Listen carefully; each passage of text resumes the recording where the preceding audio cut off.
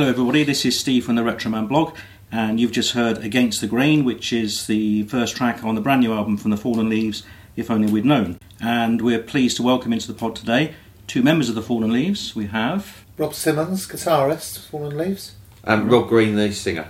Hello Robs, and also we're joined by Mr. rock photographer Paul Slattery. Good evening. Yeah, good evening, and thanks Hello, for Paul. coming in, Fallen Leaves. Our pleasure. Rob and Rob. So that was a great track, Against the Grain, from your new album. And is that out now? Is the album out in the shops? It's coming out on April the 1st, so probably, I don't know when this broadcast will be. It will be in the shops, but there's no shops to put it in. That's true. Yeah. So we can order it online, and You can order it on all these horrible, modern, newfangled ways. You can order it on Amazon. In fact, you can order it now, even though it's not. It's on Amazon now, on pre-order. And we will hope, we've got a sort of website. It's a bit behind the times, but hopefully we'll get that CD up on our own website and we can send it off to you. And that's fallenleaves.net. It is, yeah. Great. And so you're going to release that on vinyl as your sort of all analogue and... Well, we'd love to. We'd love to. We have looked into it, but we just can't afford to do it for the amount that we sell. We do everything ourselves, pay for the recording, the pressing, the mastering, and we'd love to do vinyl. If people would buy it, we'd definitely do it. And this is on your own record label, Parliament Records, isn't it? Yeah. Have you released any other bands on Parliament Records? Or is No. it just done for your own... It's just for us. It's Just a very for you. narcissistic record label. It's just for the Fallen Leaves. But you do club nights and you help other bands and you put on other bands, don't you? You've done that for a long time now. So I thought you would have branched out into putting... Well, we're not really business people. That's the trouble.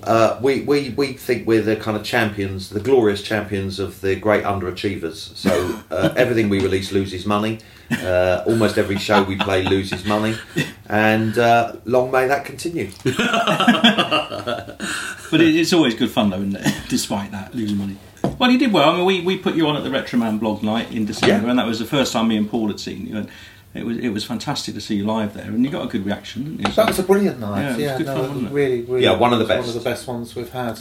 Thank you. It's not always like that, but as Rob says, we don't mind. We just love playing. Yeah. Whether there's anyone there or not, doesn't matter to us. Well, it was a great night. I mean, I hadn't... I'd heard of you, but hadn't seen you and knew you were local. But when you came on, and I heard Rob's guitar, and I saw this bloke on stage drinking a cup of tea while he was singing, I thought, they're quirky. And I like quirky. I like quirky, but I like Rob's guitar too. Yeah, it was a great night. Great night. And you really set the night off well, I thought. Thank you. Well, thank you. We only heard about you or saw you the night of the gig that we put on. Where We're not very good at publicising ourselves or pushing ourselves forward. We're not the week. We don't get our records reviewed or anything. We're not the sort of people that's going to go out and sell ourselves. We're never going to do that. So we just do what we do, and we think we do it well. We love doing it, and then if anyone finds out about it by accident, then that's great. But we're not going to go out there and really push ourselves. Well, you've been going 8 years, and you're still here because you like playing. I mean, it's as simple as that, really, isn't it? Yeah, I mean, I don't want to sound too pious, but we do it because for the love of it. For us anyway, if we started doing it for the money, well, A, you'd be disappointed because there isn't any bloody money, and secondly, the personal touch is what it's about.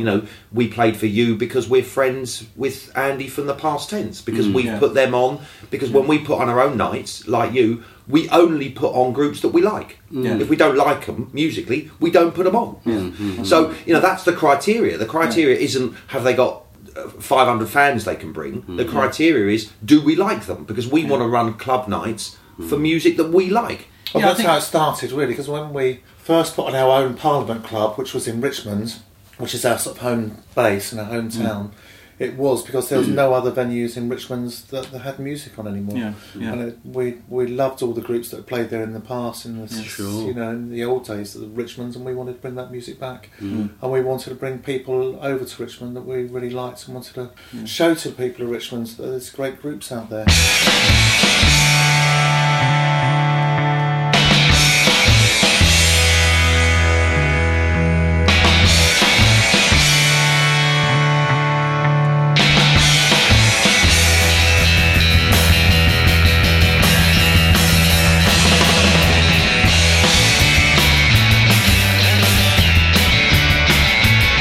I said I didn't see the passion.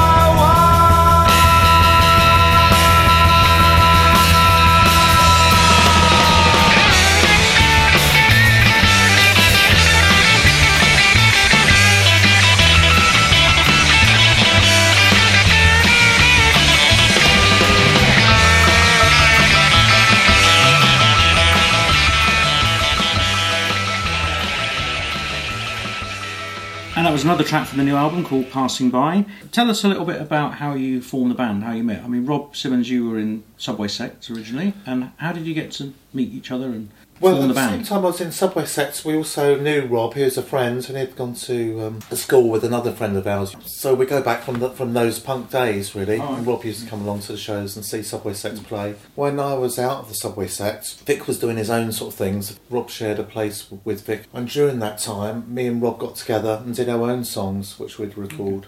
Well, we put them all down on cassette. Give us one of the first songs you wrote together. It's not our favourite It's song. not our favourite song yet. One of the ones that's from back then on the first album is called Back to You, Okay. Okay. but it's not our favourite. No. Okay.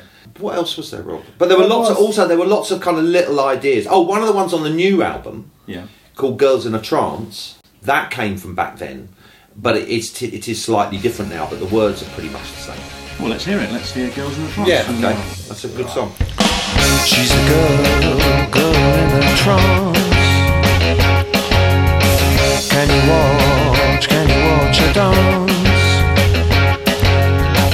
If I look into her eyes, maybe I'll have a chance with a girl in a trance. I am the singer, sing songs so fine. I am the winner's win. She's mine, oh mine, oh mine. I am the singer, only need a glance at the girl in a trance. Now's the time to make a start, to rearrange a different kind of art. If I could mesmerise, make me a part of the girl in a trance. I am the singer, singing songs so fine. I am the winner's winner, she's mine, oh mine, oh mine. I am the singer, only need a glance at the girl in a trance.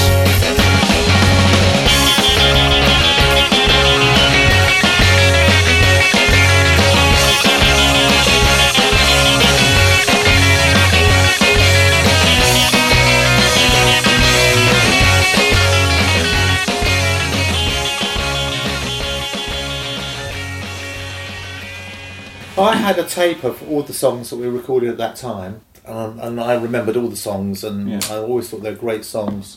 In sort of a few years ago, when we first started the group, I got sort of re-fired up about music again.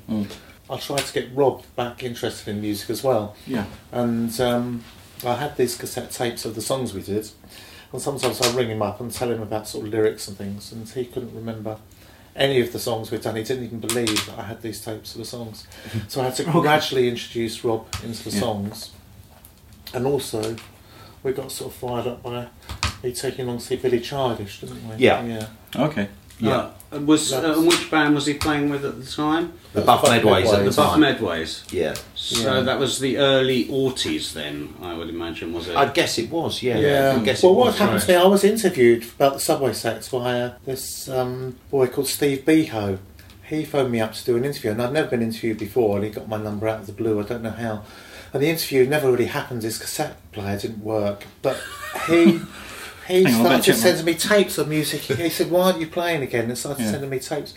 And on the tapes, he put little songs by the Billy Childish or the Sonic. All people I'd never heard of Billy Childish, Yeah. never heard of the Sonics. Hearing that sort of sound of that music again, that sort of brought back to me memories of the sort of music I Yeah. heard when I was younger. Yeah.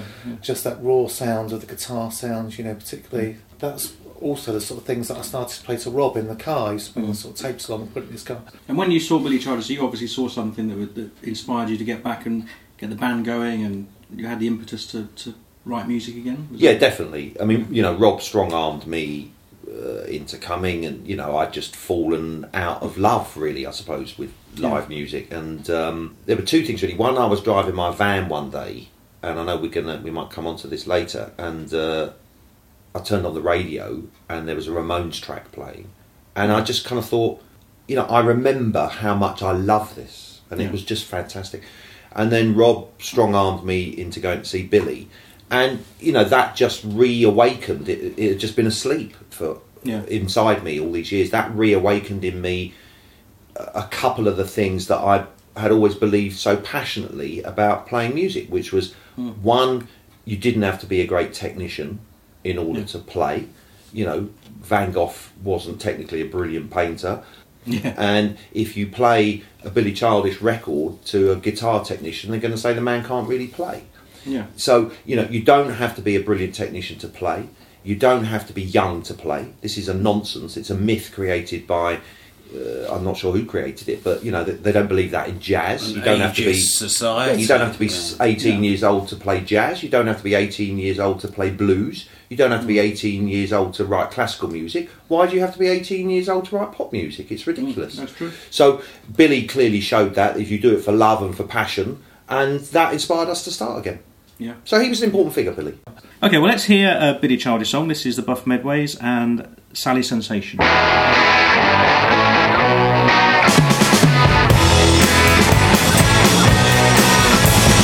If I could just explain the way my mind is,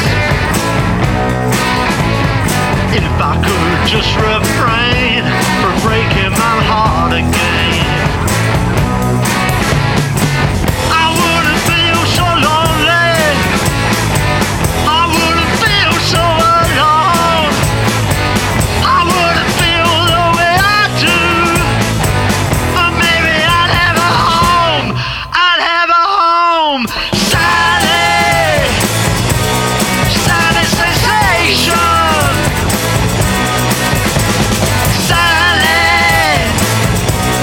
Sally Sensation. If I could just tell you the dreams in my mind, then maybe you'd let me back into your heart again.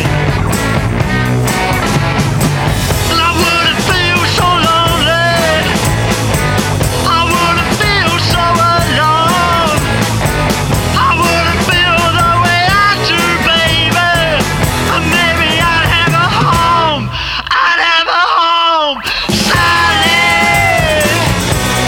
Sally Sensation, Sally, Sally Sensation.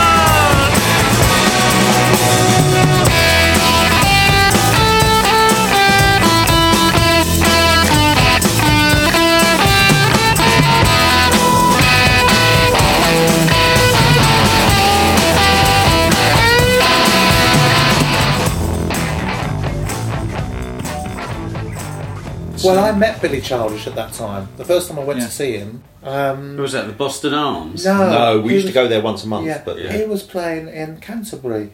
Okay. And I persuaded a friend, because I'd heard these bits and pieces on tapes. Yeah. I thought I'd really like to see him, and I persuaded my friend to drive me down to Canterbury. And I went to see him, and on stage he spoke about being on the White Riot tour at the Rainbow, when all the whole place, because we're all sitting down watching. He said when I was at the Rainbow, everyone got up and smashed the chairs. I was there, So I- smashing the chairs. He was on the stage. He was on the stage. I was in the audience smashing up the chairs. So after the show, because he had a really nice guitar, because I loved Bo Diddley, and he had a sort of Bo Diddley shaped guitar. So after he played, I went down and said, "Oh, I was at the Rainbow." And he said, "Oh, were you?" And I told him I was in the Subway set, and he liked that. And I said, "But I can't play, you know." And he said, "Nor can I." I said, "You've got a fantastic guitar, you know, it's like a Bo Diddley guitar. I'd love to have a guitar like that." And he said it was made for him, somebody. Well, I didn't have a guitar or anything. That's great. And him sort of saying, all I do is like a sort of pattern of shapes on the guitar, you know, I'll move this hand, and I can do that. Yeah. So that, it was... So you found a kindred spirit in Billy I Childish. definitely found a kindred And so- spirit. Yeah, it's definitely a kindred spirit. Did you get the guitar that you're playing on stage at the moment? Yeah. Yeah. But that wasn't done on purpose, really. Rob's much more decisive for me, and he said, "We're going to do the group, we're going to go out and buy a guitar and an amplifier, and we're going to go and do it today." We hadn't even started the group, really, we just got these old songs. And we went to the first music shop, which was in Kew, and I didn't know what to get, because I'd had a Fender Mustang at the time in the Subway set. But because I hit the guitar really hard, I used to always break the strings on the Mustang. Joe's drummer would come on and lend me his Telecaster. And when I used to come off, people used to say, "Oh, it's much more powerful when you had that Telecaster." But Joe Strummer got really annoyed because I used to hit his guitar so strongly. But he used to afterwards ear break the strings as well, and blame me for breaking the strings. So when we went into the shop, they didn't have. They just had a. We looked around. We knew we wasn't going to get a Gibson. It was going to be a sort of Fender or something. I didn't have a Mustang, which I used to have, and I saw the Telecaster. And I remember that Joe Strummer had the Telecaster that used to lend me, and everyone said it sounded much better than the Mustang. And Rob said, "Okay, we'll buy that." And there was a Fender Twin Reverb in there. Steve Jones had one in the Pistols. And we said, "Well, we have that." And we walked out the shop with the Telecaster and the Twin Reverb, and that's what we've stayed with ever since. And you get a great sound. Well, it's almost fantastic sound. Although we don't know, neither of us know really much about the technical side of guitars. We knew what we didn't want, because we didn't want to look or sound like a rock group. So we knew that meant we didn't want a Les Paul. That meant we didn't want Marshall amps. Not for us. I mean, great for the Who, the Valve amp, but we wanted an older. So we decided. We knew that So we liked the fact that the Telecaster had this very powerful, but also a kind of trebly, edgy sound, and it made sense. If you play a Fender guitar through a Fender amp, you're going to get that. What we now know is that kind of Fender sound, and particularly the way Rob plays it, which is very kind of rhythmically. Yeah. And so that's where the sound came from, and we stuck with it. But you not only play it, you kind of attack it. Attack in a way, yes, exactly, because you're always banging it and kind of squeezing it. And I've seen very few guitarists do that to it, and it's very interesting the sounds that come out of it when you do that. When you just bang the butt of it, Rob, when you've just played a chord and you bang it, and it just goes wow wow wow in a different kind of way. It's extraordinary. It's because I always loved the sort of sounds of certain guitars and things, and as you know, I'm not a musician or anything, but I love sounds, and to get that sound when you play it, when you get on stage, when it's sort of the right moments, and you sort of you hit that first chord, sometimes it just sounds to me so fantastic. I just love that electric sound, the humming sound, the thing. Yeah. You just want to really hit it, and on a good night when we're really sort of fired up. Yeah. It doesn't have to be anyone there, but I just hear that sound of that amp and it ringing and everything. Well, he's playing when he's playing air guitar, he's doing that's why we're down front of your gigs, because we like it too. Quite honestly. In the interim, Rob, did you? What happened to your guitar career in between playing with the Subway Sect and then the Fallen Leaves? Because there's kind of a there wasn't any guitar. It won't take long to answer that. No, wasn't there? Well, there was a 30-year gap. So what happened to the guitar? The guitars went. So there was no point in me having a guitar at home, so I wouldn't know how to play it. Right. That didn't really interest me into playing. So it was just just getting up and playing live. I only play when we play live. Yes. Okay. Right. So you're not one of those people that sits in the bedroom rehearsing. Never. You just get up and bang it out. So that's where you get that excitement still, isn't it? Mm-hmm. And you mentioned the Ramones. Were they? I mean, you wouldn't say listening to Fallen Leaves that the Ramones are an influence on you musically, but did they play a big part in you in your musical upbringing? They certainly did in mine. I would say that, and I think you were there, Paul. I saw the Ramones at the Roundhouse, I think, in 1977. I think Rob saw them in 1976. Mm-hmm. And I would say it's the best concert I've ever been to, other than Fallen Leaves concerts, obviously. Of course. But because they worked so hard. Yeah. Their work ethic was incredible. And, they weren't brilliant musicians, but they could write songs. You've got to have songs. My thing is you have to have songs. Mm. You have to have the sound, and you have to have songs. And we kind of believe that actually the only truly radical thing left is to be traditional. And there's nothing wrong with the traditional song of verse, chorus, maybe a middle eight, not that I really know what that is, but a bit in the middle that's different, and then a repeated chorus and you end. There's nothing wrong with that. You missed out the guitar break. A little bit of a guitar break, maybe. That stood the test of time, and there's nothing wrong with that. It depends how you play it. And what the Ramones had, although musically they're different from us, but what the Ramones had was the combination of very, very rough music, predominantly driven by Johnny Ramone, and a singer that could sing, represented by Joey Ramone. If you took one away from the other, you listen to Joey Ramone's solo material, it's pretty poor because it's so weedy. Yeah. But if you listen to Johnny Ramone without Joey Ramone, it just sounds like a racket. Yeah, but true. You put the two together of the rough and the smooth, and what you've got is a great sound, and I think that's what we've got. I think We've got that's the rough true, and the isn't it? smooth Yeah, together. I think that's why. Which one's which? I'm the smooth. Yes, because I think that's when we saw the Fallen Leaves. You know, you've got Rob's guitar, which is just this crazy discordant guitar, which is fantastic. But then you expect someone to be sort of shouting or doing like more punky vocals, but you're almost crooning, dare I say? Well, Rob would have to comment on that, but I have to comment on Rob's guitar player because I don't want to sing with any other guitar player. And you know, if you look at what happened to Dr. Feelgood, I love Wilco Johnson, but without Dr. Feelgood, it's not the same because with Lee Briello, he had a proper singer. Yeah, that's true. And on some of the tracks on the first Feelgood LP where Wilco is singing, for me, they're not as good. But I don't want to play with any other guitar player. And if I played with another guitar player, it'd be too weedy. Yeah. I'd end up sounding like Perry Como. Well, it's very interesting you talking about the juxtaposition of the two of you. You know, Well, the two of you I joined. you know, It's I very wouldn't play. interesting. I wouldn't play. I mean, I have been offered, as Rob knows, but I wouldn't play with anyone else but Rob. I played in the subway sets. When that stopped, I didn't want to. We did have different sort of things going on, but I didn't want to do anything unless it felt right to me. And Rob gives me, you know, when I was in the subway sets, I was always being told I was a useless guitarist, can't play. I mean, it's terrible, you know. And I know I can't play, but Rob believed in me that I could play, and Rob's confidence in me enables me to do what I know. I'm not a great musician, but Rob says what you've got is something that nobody else has. With the two of us together, you know, I love Rob's singing, he loves my playing, and it just sort of works for us. Yeah. I couldn't play with anyone else. I mean, I couldn't play another song. I wouldn't know how to play. If someone said, "Oh, play this song," and Rob's the same. Yeah. As, But it's you know, all about musically. chemistry, isn't it? And it's all about, and like you said, if you've got Wilco, when Wilco left Dr. Feelgood, a lot of people, it wasn't the same. It wasn't the same. And I think when Certainly you've got wasn't. that chemistry is so important in music, isn't it? And that creating that tension or the juxtaposition of different styles or whatever it might be. But that chemistry sometimes is just more important than anything. And you can't create that. It's just something that happens, isn't it? You know? Yeah, I mean, the best example, probably, or the most famous example, maybe, of that. I mean, I would say the Ramones are the best example, but probably the most famous example of that is Keith Richards and Mick Jagger. You know, I can only say my opinion, but I'm sure lots of people agree with it. You listen to either of their solo material, it's woeful. Yes, that's right. But you put the two of them together, and something happens. Yeah. And talking of the Ramones, let's you picked out a favourite Ramones track, which is Loudmouth. Yeah. So let's hear it.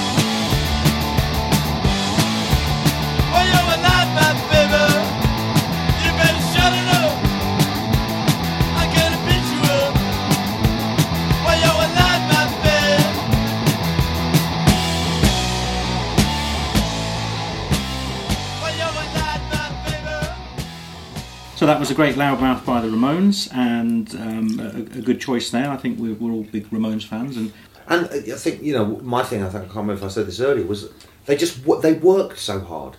You know, they were grafters. Yeah. They went out there. It wasn't about musicianship, but it was about having great songs, and they worked so hard. And you got to have that. You got to have that work ethic. Andy Warhol used to say that to the Velvet Underground. You got to work. But that's like one of your mottos, isn't it? A good idea played badly is better than a bad idea played well. Yeah, Which that's I love. Rob. It's great because it's true. A lot of the great punk songs, if you strip down a Ramones song to just playing it on an acoustic guitar, it sounds fantastic. You know. How when I first heard the Ramones out in '76, I had to go to Paris.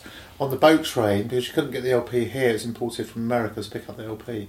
All right. And it's just amazing that you can just press it up on your phone. Now we can get and it on. that track. Yeah. That's what spoils, I think, in Yeah. some music. You There's have no to search it out. You know, Yeah. it was Yeah. really, Yeah. you know, Yeah.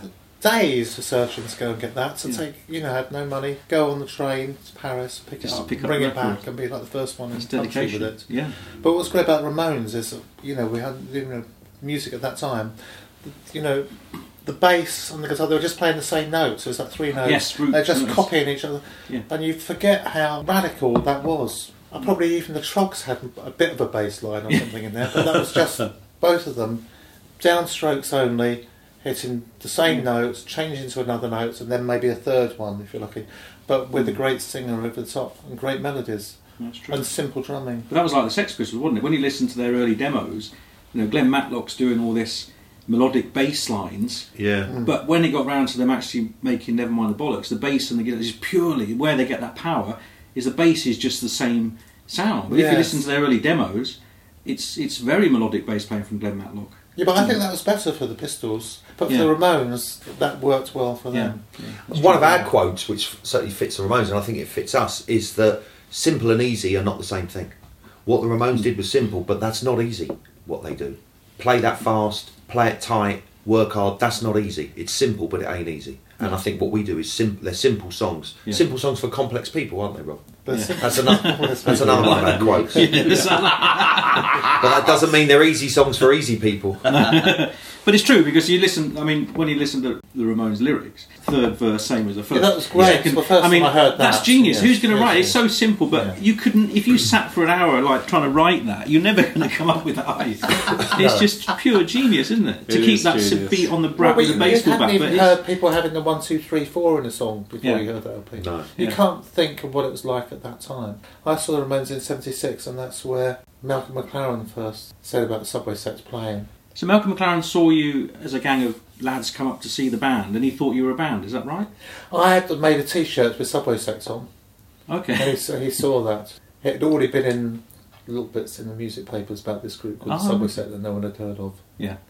But And you hadn't done any gigs. no, I didn't have the group then. We didn't probably have Yeah. any instruments. No. Because I like there was Just a the big God quote where he said that they were talking about they couldn't play. They were in the band, and he said that the drummer thought the bass drum was just somewhere you could write the band's logo. He didn't.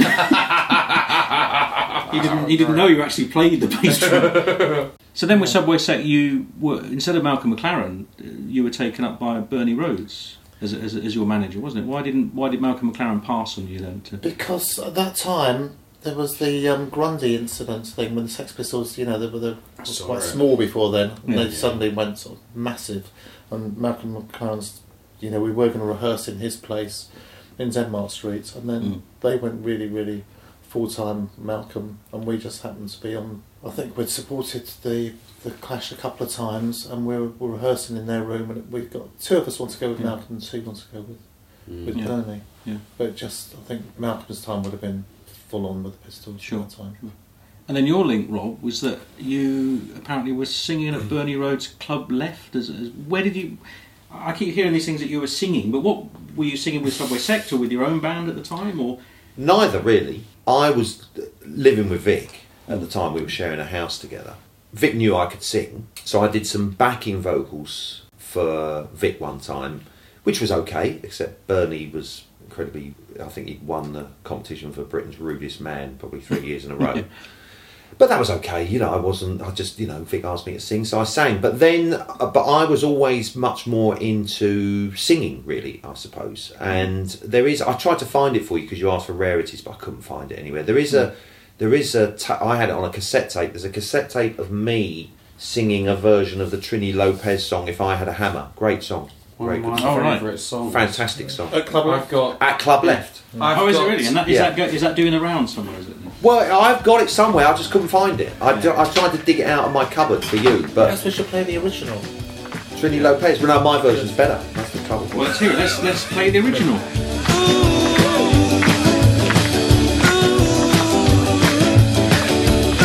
I had a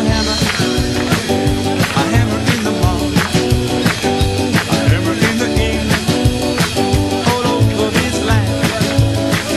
A hammer on day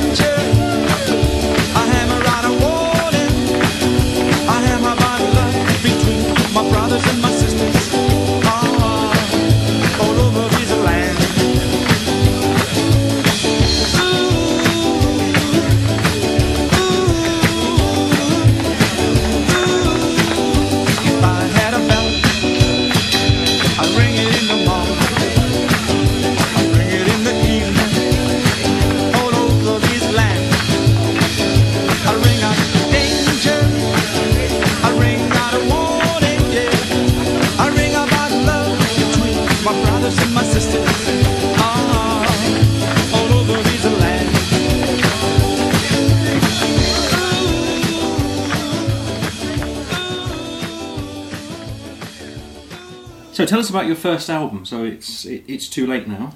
So you've got the band together, you met each other, you got back writing songs. Well, we got Paul back in, who was the original Subway Sex bass player. Oh, Paul Myers. Paul Yeah. Myers, yeah. We had a problem getting a drummer, didn't we? Yeah. So we booked some rehearsal places.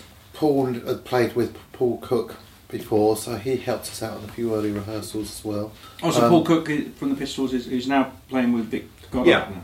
Well, he He likes was playing with Paul Myers because they're in the professionals Yeah. together. So he helped us out. He's never going to play with us, but he helped us out at the beginning, and that was really helpful. Oh, that's good. And the first album, we had the songs. We wrote the songs really, really quickly. I mean, I don't even like calling them writing songs because they don't go down. That implies that something gets put on a bit of paper. Yeah. What happens is I usually come up with a basic riff. Yeah. I show it to Rob. Rob plays it. The tune over the top seems to come entirely naturally. And then we work on it together. So we had the songs ready. We went into the recording studio. It's an old converted garage in Walthamstow. And we recorded the whole thing, I think, in 2 days. And, that's partly driven by... Why is that funny? The whole album in 2 days? Yeah. The whole LP in 2 days. Well, because, I think, first, I know that, that's how the Rolling Stones used to record. Because one of I'm a big for quotes, both quotes of our own and other people's. Duke Ellington said, "Don't give me time, give me deadlines." Because if you give somebody 6 months in a studio, they'll use up the 6 months, Yeah. and they probably won't produce anything Or the better. 5 years, like the Stone Roses. Yeah, God. exactly. Yeah. Yeah, it's ridiculous. So we could only afford 2 days, and I don't really like recording, to be honest with you. I like playing live. So what we effectively do, almost, is we play it live in the recording studio. That's what we do. We record it live, and then I might redo the vocal, and that's it. All done in one take. And we go with that Usually. first one, even if we think it's not perfect. Cause, You just bang it out. Well, I think it's always... Looking back, you always think, well, the first one was the best. Yeah. So I Yeah. know the first one's going to be best. And Yeah. even if it isn't the best, it doesn't really You matter. think, yeah. No, we just go with the first one. Each song seems to be in the right position on that album. So I don't know how you sort that out. Is it kind of luck or what? I think it's just instinct. I mean, they probably weren't. They were recorded pretty much live, but they probably weren't recorded in that order. And then once we've got the finished product, Rob and I then decide what order the song should be on the album, and that's just instinct, Rob, isn't it? We don't really think about it too much, Not do very we? much. No, we just No. think, oh, we've got to get an order, and we just do it. But it we sounds- don't actually go in depth and think, oh, this one's got to go with But this they're really one. well sequenced. I Because think it'd be really boring. Yeah, to do but that. like your gigs, I think when you see your live, the set is perfectly sequenced, isn't it? I mean, it's really Yeah. well balanced. You've got a great sense of dynamic through the set, and I think on the albums as well, it works really well. You listen to the whole thing. You listen to it as an album, and it just flows really nicely. It's not a conscious thing then, like I said. No. We just do it pretty much by instinct. Okay, well, let's hear a track now. This is Shining, and this is from the first album, It's Too Late Now.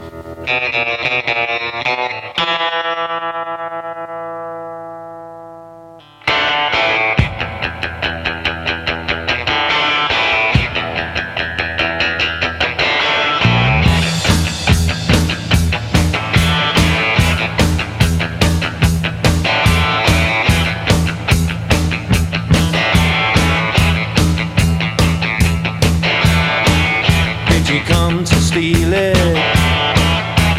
Steal my crown? Did you come to watch me? Watch me drown? Are you the pretender? Run me out of town? Did you come to make that crazy, lazy, wailing sound? The light is shining down on you. Ooh, the light is shining down on you. Ooh, the light is shining down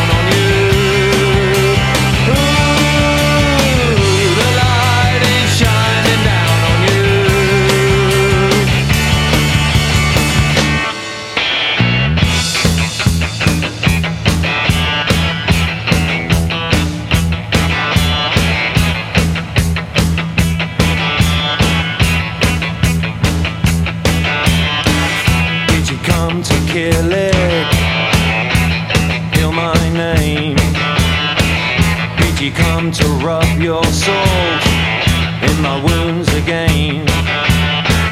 Are you here to play then those silly games? No, I tried to change it, but it's always the same. The light is shining down on you. Ooh, the light is shining down on you. Ooh, the light is shining down on you. Ooh, the light is shining down on you.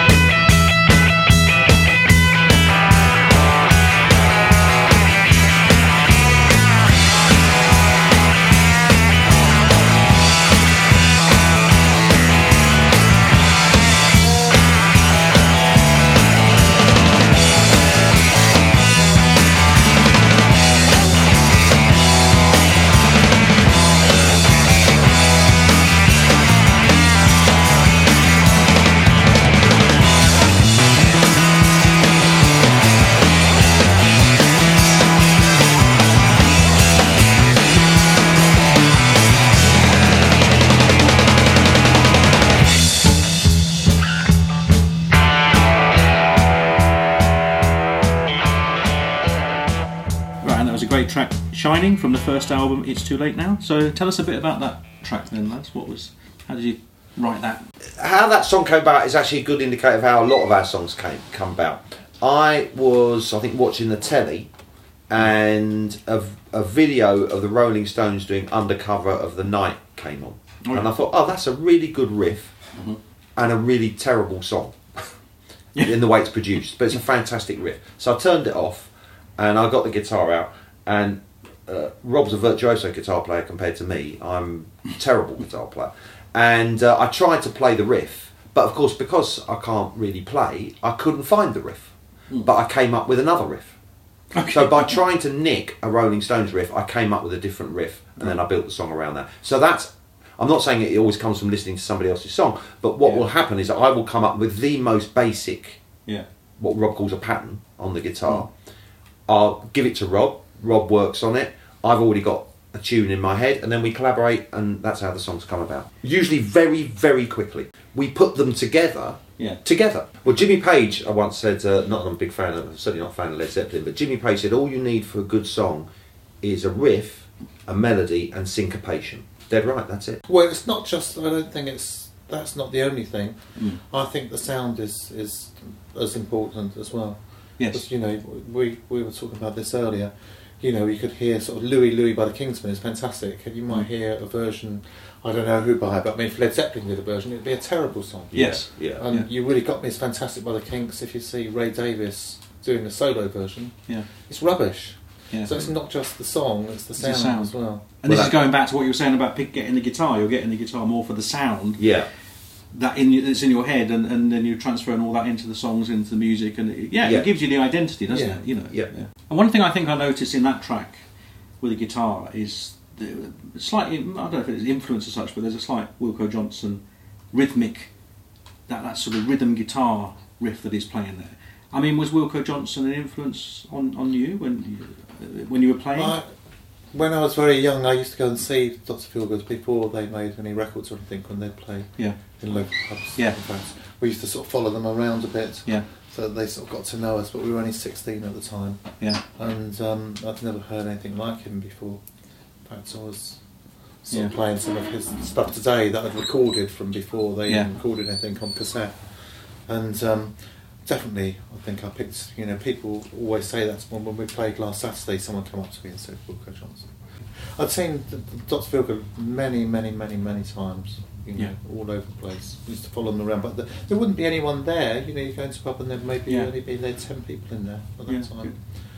But it's definitely an influence, I suppose, because the sound has come across, that sort of trebly guitar sound. Yeah. But also, from the Subway Set days, we were sort of influenced by things we hadn't really heard. We used to read about all these New York groups. We hadn't heard them. We just had sort of imagined how they'd be. You like the idea of them. We've seen pictures of them and Yeah.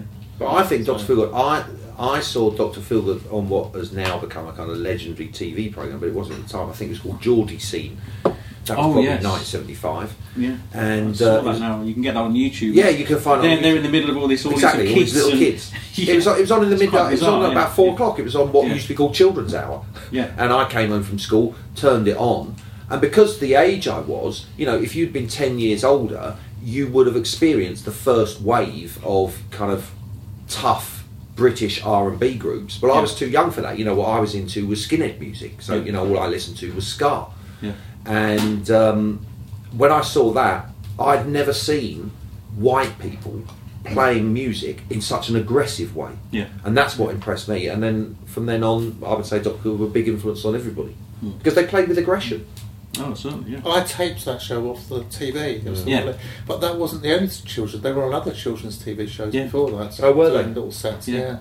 And I've got this session of they were on 1 o'clock in the morning on Capital Radio doing a session and things. But he hasn't got the dirty white suit on in that one. I've always wondered whether the TV producers in Newcastle said you can't go on TV with that filthy white suit. Did he not have it then? Okay. Great. Well, you've chosen the classic She Does It Right, so let's hear it. This is Dr. Feelgood and She Does It Right.